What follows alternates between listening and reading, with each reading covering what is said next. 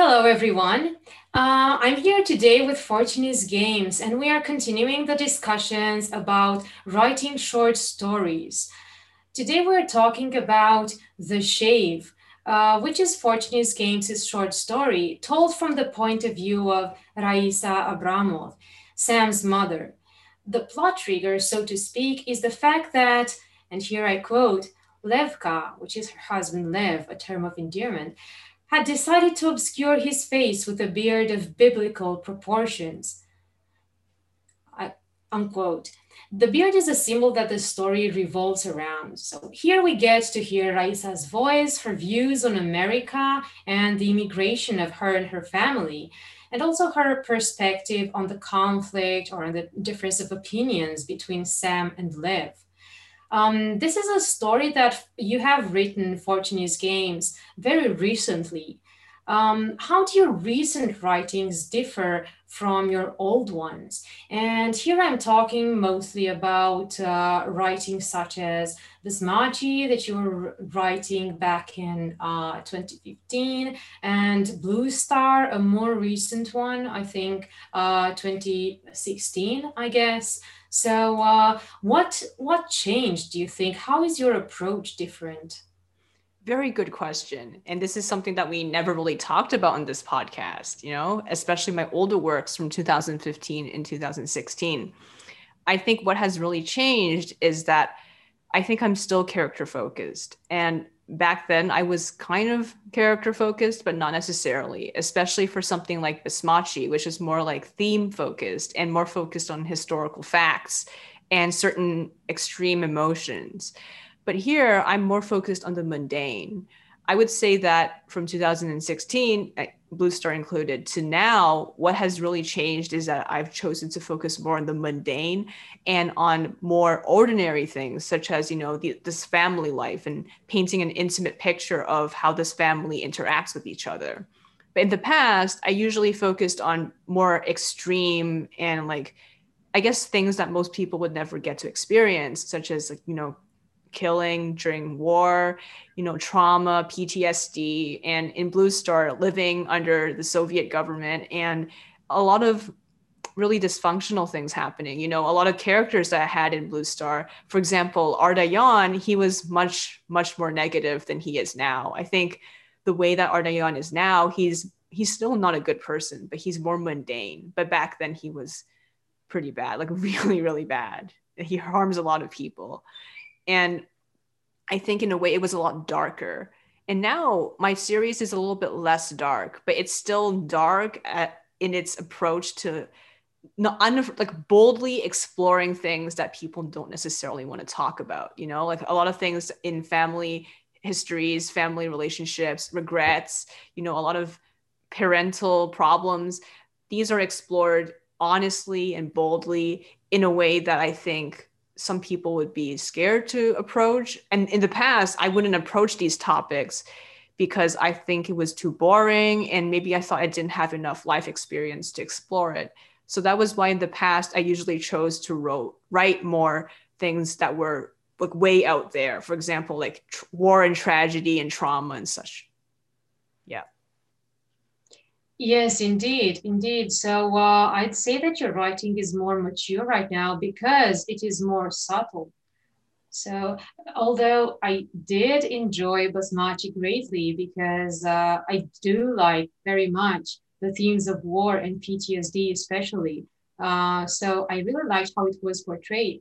But if I take a look at the characters that you had back then, um, so I do see a difference in terms of how complex the characters are compared to Sam. Well, yeah, that there is a great difference because those characters, I think they were meant to function in that context only. So they were people who were or they were characters who were meant to illustrate the themes of the story. They were not really their own persons.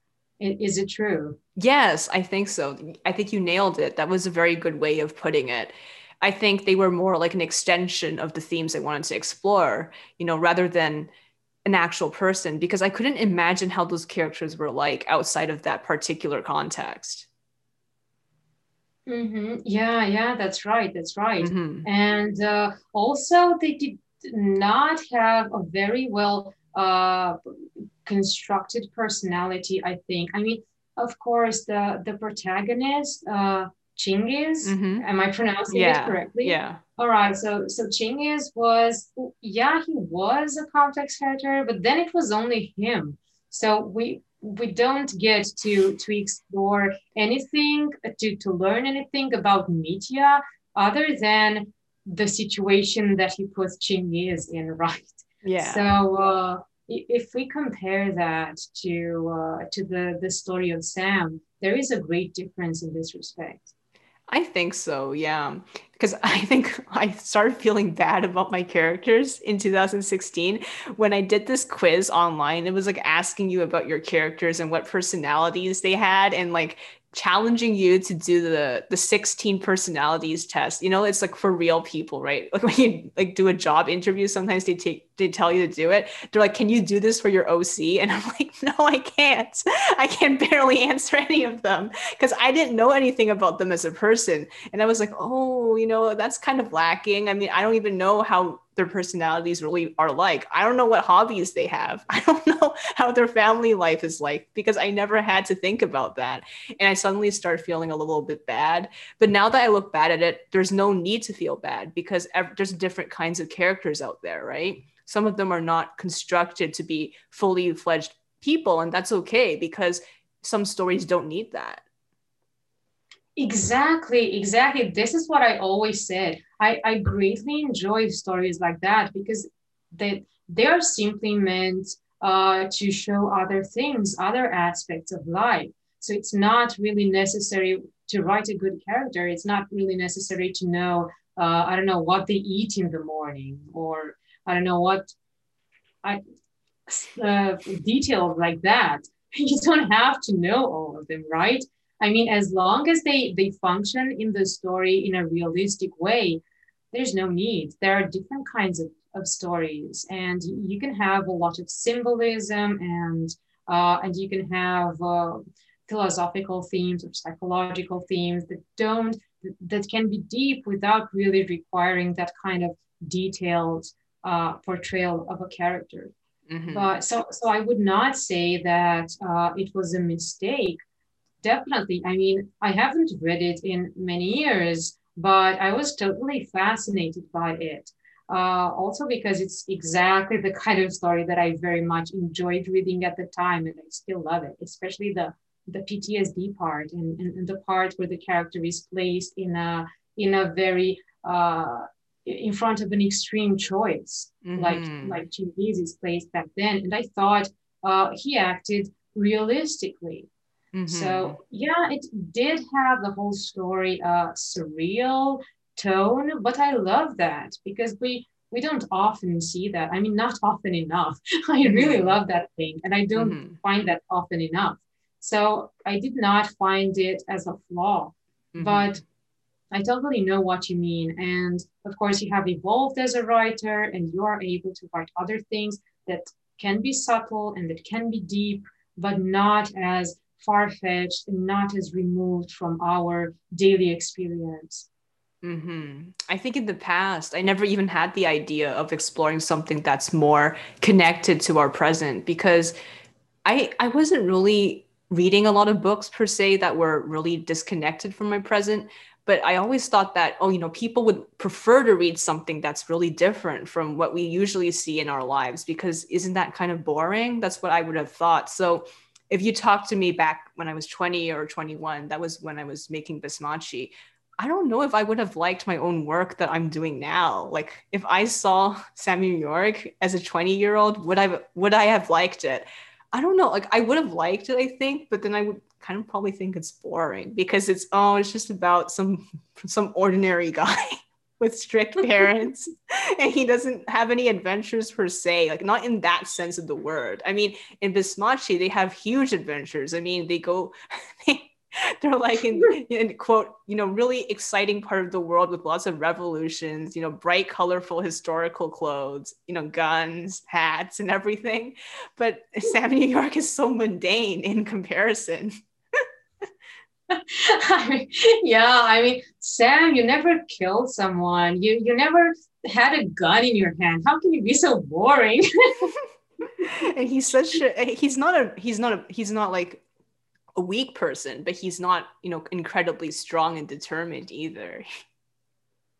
Yeah, that's right. That's right. Well, Genghis isn't either exactly that type. I mean, he tries to be the hero, but he doesn't. I mean, that there was a contradiction there as well, which I loved very much. But other than that, indeed, it was much more far-fetched and something that most readers would not experience. So, like you said, I think it's maybe more difficult to write about mundane things in a way that is not boring. Because if you write about war, it will definitely not be boring because you have people shooting each other and all that. So that is already given to you. But here, it is not given. You have to make it interesting. So this is why your 20-year-old self, if she read the premise of Sam in New York, she would just browse to a different story, right? Like, no, Exactly. not this one. It doesn't have guns. The next one. It doesn't have guns. And the clothes are just, wow, there's so many people wearing the same suit over and over again. The brown suit again. At least Sam has a pink suit, so that makes it a little bit more interesting. But everyone else wears a gray, brown, or black suit. Oh yeah, that's right. And the Basmachi characters, they have those really out of the ordinary clothes and so colorful and those hats. I was always fascinated by the hats. So, I wanted to buy one from eBay, but I didn't have enough money back then. But now I can, so I can buy them. But this is like 6 years after Bismashi ended. oh gosh, you have to do that. I mean, seriously, you really have to to get that. What kind of was it? Was it something that Chinggis would wear Yeah, the before he white was in the one, the war? white felt one that he wore on the cover. Oh The yeah, black, that. yeah, with the black thing on the kind of like swirly black thing on it. Yeah. I You saw have it to on get sale on eBay. Yeah. that would be so awesome. It is. Yeah. By the way, I still have the Basmachi pictures, all of them on Google Drive. And one day I will go back and rewrite it to make it better. Because back then, I think some of the writing felt really forced. Because I do remember having a lot of difficulty writing certain parts of it. I was like, oh, I don't know how to do this. So I was just like, oh, okay, let's just force myself to write random dialogue and like some deep thing, but I didn't really think it was that good. I just did it. So I'm like, okay, now this part is done. I can move on to the next part that I actually feel inspired to work on. So there were things Yes, I need to definitely go back to and fix and possibly rewrite because I think I can now give a different twist to it that's even like more mature, not as like, yeah, I want to write it now, but then I don't want to write it, but I'm going to force myself to write it. It has to be more planned out, more disciplined approach to it. indeed. And I'm glad we're getting to this because I wanted to ask you if you are going to edit the story and make it different, and if you want to change a lot about it or just the wording to make it sound less forced, or if you want to change entire parts of the plot. What do you think? I think I lost a lot of the writing because it was not in a Word document. I think it was, but then I don't know where it went. It's on somewhere on some old USB, and I don't know if I have the time to go through like 20 USBs to find it. It wasn't on my Google Drive. So it might be an interesting exercise for me to totally rewrite it based on memories that I have of it, but then rewriting certain things that I think would make it better. So I'll look at each picture that I drew and then think, how can I turn this into a story? Okay, I think that is a very bold approach. And well, from from my experience of editing my older stuff, sometimes it is a lot easier to just remake it, and it's more effective. Mm-hmm. than to just follow and just change one word and another, Mm-hmm. because I tried to do that with Sons of Disobedience and it did not look good. And so Yeah. then I Mm-hmm. realized that I need to rewrite it completely. And so maybe even if it sounds daunting, maybe this is what is best to do. So Mm-hmm. it's great that you want to do that. Mm-hmm. Exactly. And I still have the stuff from Blue Star as well, but I never finished it. So I could maybe post some of the pages and just make it some kind of like a collection of random pictures. I don't know. I could do that as well. Yeah, yeah, or maybe you can just turn it into a short story and just use one or a few aspects of it and not make it, because you are planning to make it a longer piece, right? Mm-hmm. Exactly. Yeah. Right. Mm-hmm. Okay, yeah, this was really interesting, and I'm very curious to see how all these things will turn out, because I really loved Too. your older pieces as well, and I would very much like to read Basmachi again. So I'm very excited about this. It would be interesting. Yeah. All right, so let's move to the shave. How did this story came to be? I think it was because I was thinking of joining another contest, which I actually they have been really helpful in getting me to write more because one of the problems I had in the last few years was just not having any inspiration, so to speak, to write short stories. Like I didn't really write anything per se. I thought of the graphic novel for Sam in New York and I wrote for that. Like I wrote the dialogue, I wrote the narration, but actually sitting down in front of the computer and opening a Google Doc to write a story with no illustrations, I haven't done that for years. So after looking at all those contest entries, I was like, maybe I could try doing this kind of thing again. So ever since the last week of August this year, I've been writing at least maybe 2 or 3 stories per month. And most of them are around 2,000 to maybe 4,000 words. And The Shave is one of these. It's one of the longer works I've been writing so far, and it also explores an aspect of the story that I plan to explore later in Sam New York, but probably will not get around to talking about it directly until much, much later. So it talks about Sam's parents, Lev and Riza, and how they met, what are their regrets, especially now that they are middle aged, and how they interact with their son, Sam. And I think what really prompted me to explore this was thinking about the dysfunction because, as people say, every family is dysfunctional in some way or another.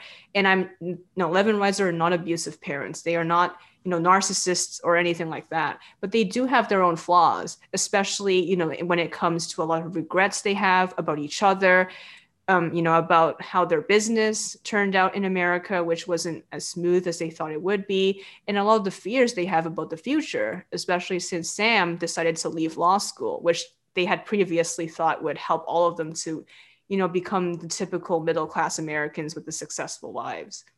But now they don't really have any of this anymore. So when things become not stable anymore, how does relationship change? How does a family change when things are not stable anymore? That's what I wanted to explore in this story. Right, right, I see. So what can you tell us about the structure and how does it differ from other recent short stories of yours? The structure. I think, like my other short stories, it is first person from Rise's perspective, and it is also very descriptive, very flow of consciousness, and it flashes back and forth from stuff in the past to the present and some speculation about the future. So I think it's very free form. It's not like, oh, this happened and then this happened and this happened. It kind of jumps back and forth from the point of view of Risa.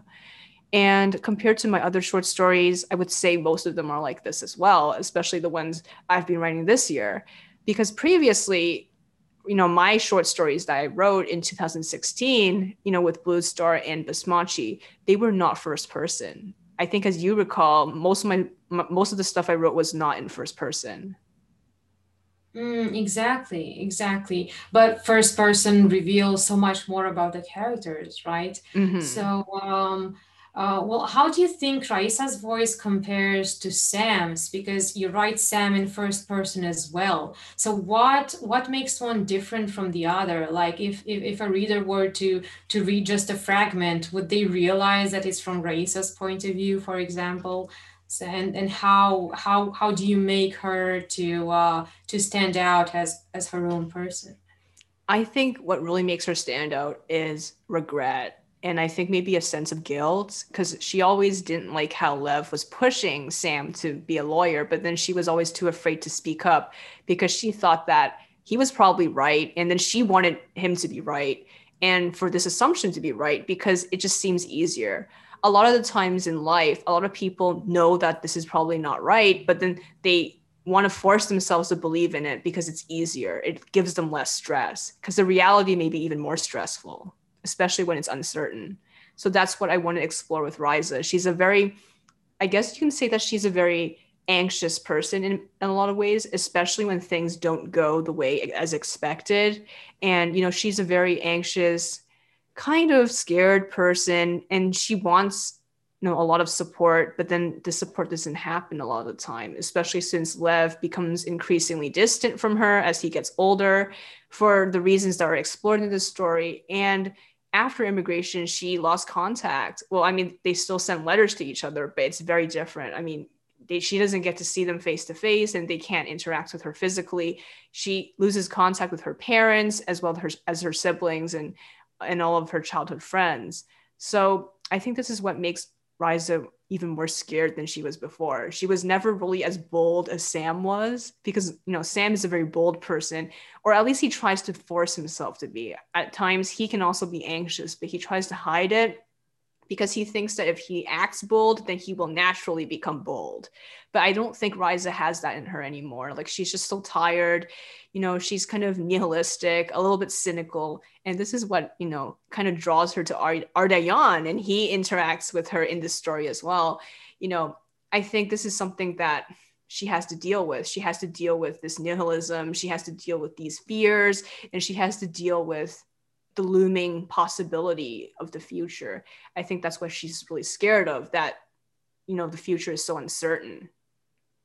Instead of someone see, some people can see an uncertain future as something that's, oh yeah, that's actually a good thing. So I can reshape the future the way I want. She doesn't see it that way. She sees it as very scary. The fact that the future is so undetermined and so amorphous, it really, really scares her. Unlike Sam, who's like, yeah, I'm going to take the future by its neck and like, make it fit the vision of the life that I want to live. I don't think Riza has that viewpoint. Definitely, they are so different in this respect because Raisa is in search of stability, whereas Sam, well, in a way, he is the opposite, right? Because instead of pursuing that life of stability that being a lawyer would be, or at least this is what his parents understand it, he goes for the life that is so much more uncertain, right? The one of an actor. So he does that willingly. Whereas for Raisa, that is a terrible moment. The moment when she realizes that she doesn't have that stability and that sets her off balance. Yeah, that's something that really scares her. Indeed. Immigration is, again, a great part of the story because it is a great part of the experience of this family. And what Mm-hmm. is interesting here is that we can see Raisa's perspective, which we haven't seen before. And she also had the experience of living in Odessa before. So compared to Sam, who has only known America and he knows the old world only from the stories of his parents, Raisa has experienced it firsthand. So, what are her views on immigration?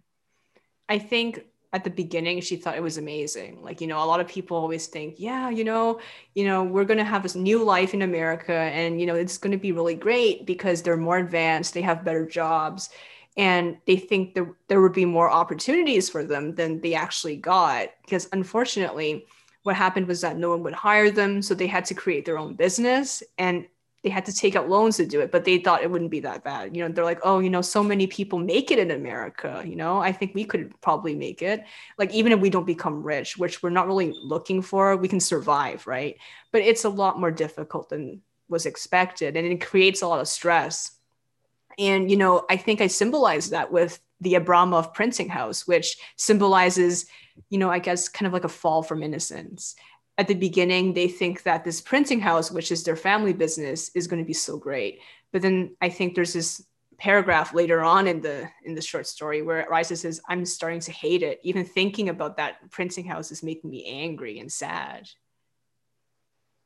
Because it sort of shows her that she has, well, not really failed, but the reality is not as glamorous as she used to believe and to hope, right?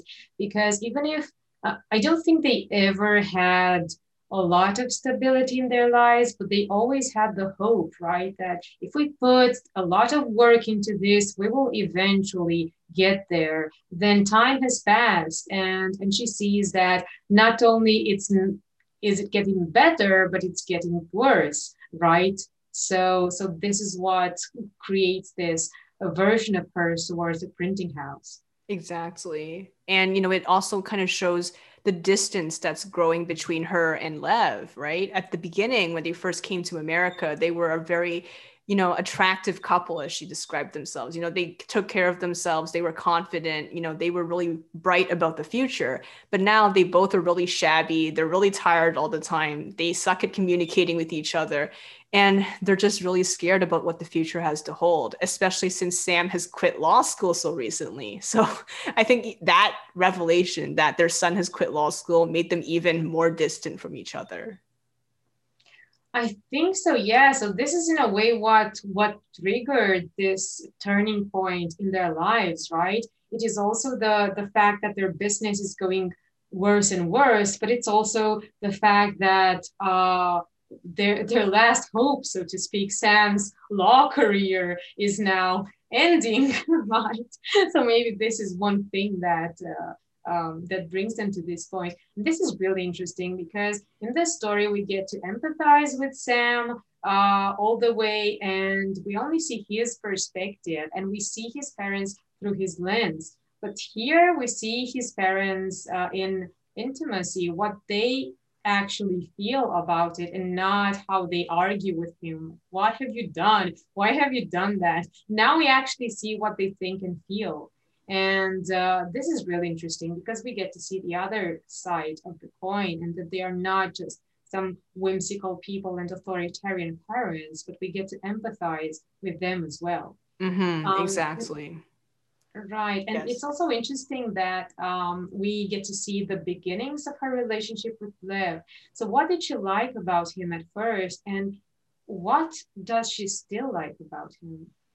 I think what she liked about him at the beginning was that he was someone who was different from everyone else, and he wasn't going to apologize for being different, especially since he had a lot of opinions. He was willing to take leadership, and he was very bold about what he wanted to see in society. He was very idealistic. He wanted there to be more rights for minorities, and to fight for rights in Russia that was increasingly autocratic and pro-czarist. And he was not really an anarchist, but he was extremely left-wing, and he was pro-labor unions, and basically kind of like, I guess from a certain perspective, he would be seen as heroic. But then if you see him from another perspective, like Ardayan's perspective, he's foolish. Like he says. Exactly, too idealistic. Yeah, that this is how Ardayan describes him, right? So, but they were young at the time, and they both have changed. They definitely have. I think Riza, now looking at Lev, I think there's a lot of things she doesn't like about him that ironically she did like about him. The idealism has turned into extreme stubbornness, for example. And this is something that she doesn't really like because it really makes communication difficult, right? When someone's always saying, no, I'm right, then how can you communicate with them? They always have to have the final word. And even when they say they agree with you, they don't actually agree with you. They just say it because they don't want to argue with you anymore. This is really interesting. This is actually fascinating. So, to talk about an undeniable quality, right, and to see the other side of it, right? So he can be idealistic, but because of it, he's very stubborn, and he has a lot of strong opinions, and this is why he believes that he's always right. And he also likes imposing these opinions on others. So Yes, and that's again, something. two facets. Exactly. There's always two sides to something, you know? Like you think that this person's really kind, but as an example, right? But maybe they're really kind because they want to prove a point. And when you find that out, do you still like it? They're not being kind necessarily for the sake of being kind. They're doing it to prove a point, or they're doing to compensate for another personality trait that they think they're missing. Exactly, exactly. So this is really interesting to see illustrated in the story. Mhm. So what does she still like about him? I think she likes that he's a responsible person. I mean, despite the stubbornness, because Lev is such a proud person, he really believes in having a lot of responsibilities and being responsible. And this is something that he's tried to impart to Sam as well. So, Sam, I know he seems like someone who's really lackadaisical, but he does have a lot of, like, he feels responsible for a lot of things. He's not going to abandon someone when they need help. That's true. That's true. Exactly. And also, it's the fact that Lev is a hardworking person who doesn't leave a lot of things on her shoulders, right? So he always wants to share responsibilities and maybe to take on himself more responsibilities. So he's not the kind of husband who would say, I don't know, why is your cooking so bad? Because we know that Raisa has a problem with cooking, right? So, Yeah. So they just so this both is, they just yeah, both go out to eat to solve that issue. exactly, exactly. So he is authoritarian in some respects, but he has kept that attitude where he believes in equality and responsibility and everything. So that is certainly one good thing about him that makes him a very good husband. That's true. Because one of the things that I think drew her attention was that in the 1890s, Lev was involved in these movements that were basically very gender equalitarian. There was like, I think one three quarters, no, sorry, one third of all the people in the pre-Bundist left-wing movements were women. So I think he believes in gender equality. He's not like some old-fashioned patriarch that just sits there and says, "You have to do everything." I don't care. I'm the man of the house. Like he's not like that. Yes, definitely, definitely, yeah. Um, he was, especially when he was young, very much like Sam, wasn't he? How would you say that he compares to Sam? I mean, young Lev compares to Sam, because this is something that Sam really doesn't see, and Lev doesn't see it either. Because if you ask Lev in the present, he would say that he's so different from Sam, right? And Sam even more. He believes he has nothing in common with his father. But Hmm. Raisa, because she has this perspective when she's in the middle, so she can afford to be objective. And she knew Lev when he was young. She can see this very clearly. What does she see? I think she can see that both of them are idealistic, but in different ways. I think Sam is idealistic not about social movements and social justice per se, but about life. Have the ability to be free. Because I think one of the things that Sam really wants for himself is the ability to be free in all aspects of his life. He doesn't want to be trapped by the dean or his parents or societal expectations. He wants to be able to have the agency to make the choices that he's always wanted to make. And I think one of the things that Sam realizes as he gets older is that sometimes being having this kind of agency is impossible because certain situations don't let you have that much agency, but he still wants to be able to have as much agency as possible.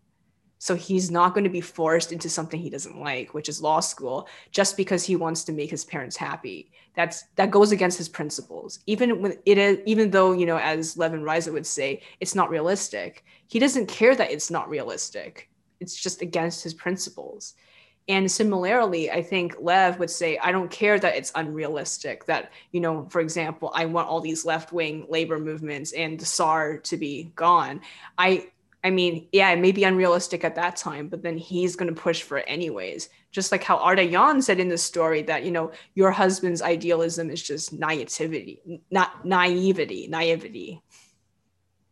Yes, right, exactly. So they are very similar in this respect. How do you think Lev would be if he were in Sam's shoes, if he were young again, and if his parents wanted to push him into doing something that he didn't want to do? Would he conform, or would he do, well, what Sam does? I think he would not conform. I mean, he would probably do what Sam does. Because Lev, as a young man, he also left Minsk. He wasn't originally from Odessa. He was from Minsk, and his parents were traditionally religious, and he didn't really want that life for himself. So he wanted to see the outside world. So what he did was basically jump on a caravan to Odessa. So that is kind of like mirroring what Sam does as well, right? His parents want him to be a middle class American lawyer. He doesn't want that. Exactly, exactly. But Lev doesn't see it that way. Does he look at Sam and see, oh, this is me in my youth?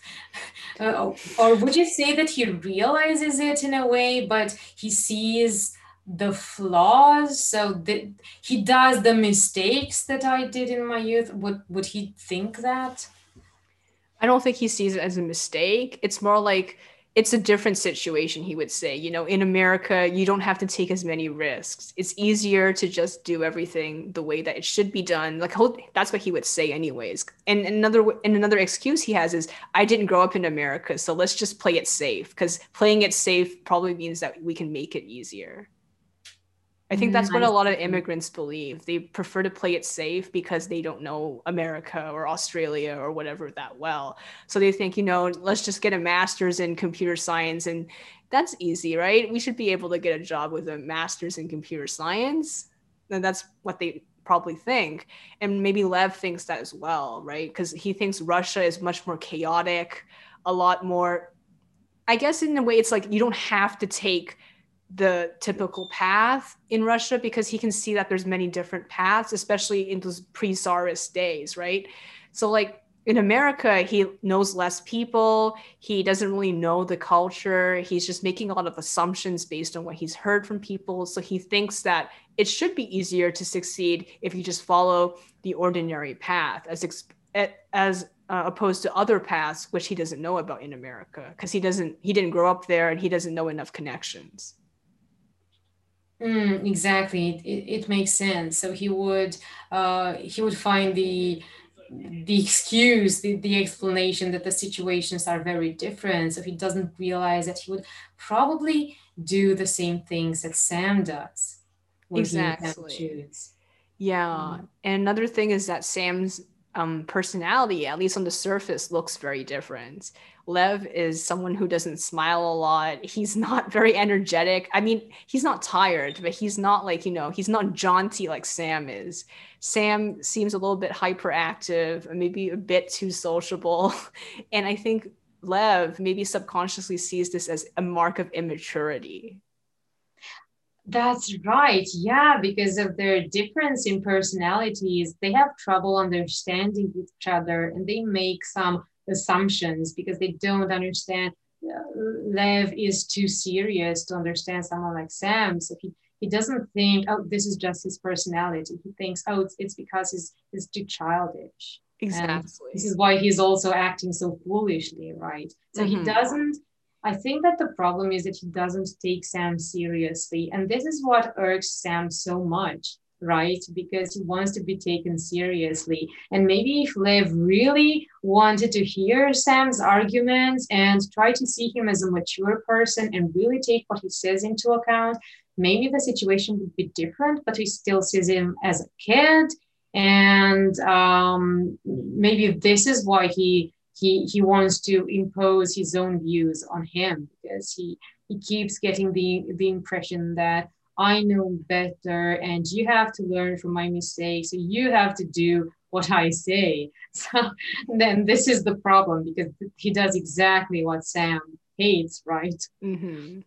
And I think because Lev, as Ardayan said, I mean, as revealed through the conversation that Riza has with Ardayan, he's also gone through, well, not gone through necessarily, but he's seen a lot, right? I mean, in the 19th century, especially in the later part of the 19th century in the Russian Empire, it was a time of unrest. There was, the pogroms against some Jewish people.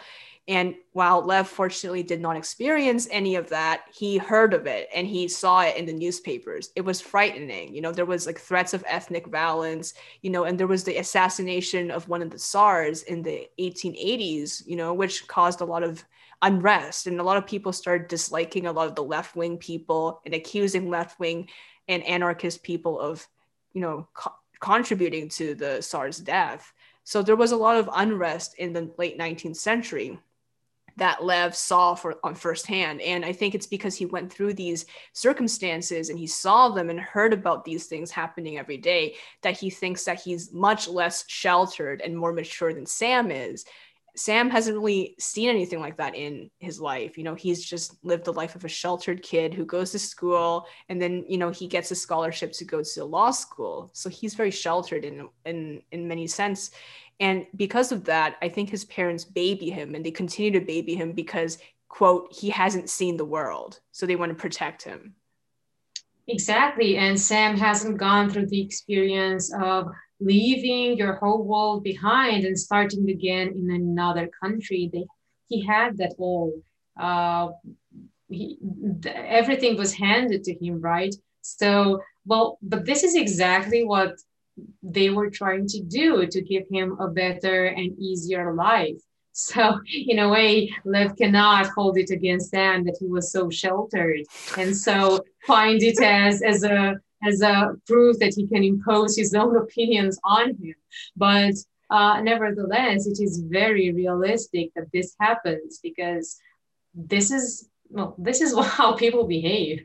So it is way too difficult to really detach yourself from yourself and from all your experiences and be in someone else's shoes. So naturally, this will be a source of conflict between them. But Yeah. Raisa takes Sam's side in all of this in a way, right? But in some ways, she is still concerned about him. But she does that because she sees Lev's, the flaws in Lev's approach, right? And this is mostly why she takes Sam's side and not really because she wants Sam to drop out. She definitely doesn't. So how do you explain her attitude in this conflict of opinions between Sam and Liv? I think that she wants Lev to be less extreme, maybe, because I think that she's kind of seeing how his extreme opinionated nature has driven not only her away from him, but also Sam away from him. And I think, especially since it's been 20 years since this event happened where, they start panicking over their economic future. I think after that, Lev became more and more withdrawn. And because of that, Riza really looks back to a time where they could communicate better, not only just her and Sam, no, sorry, or her and Lev, but Sam and Lev as well. Because after that, I think Lev started and this was when he started growing the beard as well. He started not talking as much about his own personal experiences and emotions and just said, you should do this, you should do that because this is for your own good. And when someone just keeps on talking about that and never about themselves or asking you how you actually feel, there's no actual communication. Right, exactly. That's true. And well, this is this is a point where Ardayan makes an appearance as well, and it is really interesting. I won't get a lot into what he says, but at the same time, he talks to Raisa about her relationship with Lev at a moment when Raisa doubts their relationship because there are so many problems about it that she started to become conscious of. And this is the moment when Mephistopheles comes in, right? Does he seep doubt into her? I think what he's trying to get at is I think he's someone who actually sees a lot of flaws in people around him and basically and a lot of weaknesses as well. So he kind of uses these weaknesses to kind of seep through and maybe try to subtly influence them to his own advantage. And I think that was what he was trying to do with Riza because as we know Ardayan is kind of a womanizer and he especially likes to go after these dissatisfied middle-aged types. Oh, exactly. And Raisa at that moment was, well, not exactly, but from his point of view, she was like that. And he thought, oh, this is my moment to come in and let me awe her with my amazing insight. And she will say, oh, Ardayan, you saved me from my unhappy marriage, and you are the answer to all my problems, right? This is what he hopes to achieve. He does, yeah. As a side note, he achieves this canonically, not with Riza, but with the dean's wife. Oh, gosh. I really feel sorry for the dean because, oh yeah, that there is a very unsatisfied wife. So not like Raisa, but a lot worse. So yeah, definitely, I can imagine her going for someone like Ardayan because he's so different from her husband and from everything that she dislikes in her husband. And Ardayan is just the opposite. And well, I don't think anyone can be happy with Ardayan, but maybe he is what she needs at that point in her life, right? I just hope she doesn't end up very disappointed. I hope that she sees him for what he is and doesn't hope that, I don't know, they will have a happily ever after together. Oh, I think that's what Ardayan always tells people. Like he doesn't try to falsely advertise. You will find, you're happily ever after with me. I think because he's such a cynical person, right? He's such a nihilist and a cynical person that I don't even think he wants to put up that front. I mean, right up the front, he knows that he can't make you happy. Basically, he can give you what you want now, but he can't make you happy for the rest of your life. And he can't even make himself happy for the rest of his life. I think he realizes that. Exactly. Yeah, so he will not make her happy. He's not even going to try. So, yeah, then you can be with me and we can be cynical together. That's basically what it is. And he says, "Okay, I'll take it. I'm at such a low point in my life that I'll just take this." Exactly. This is why he only goes after certain types of people. Because I think someone who's not into that kind of thing is just gonna be like, why? Why are you even talking to me? Yes, exactly.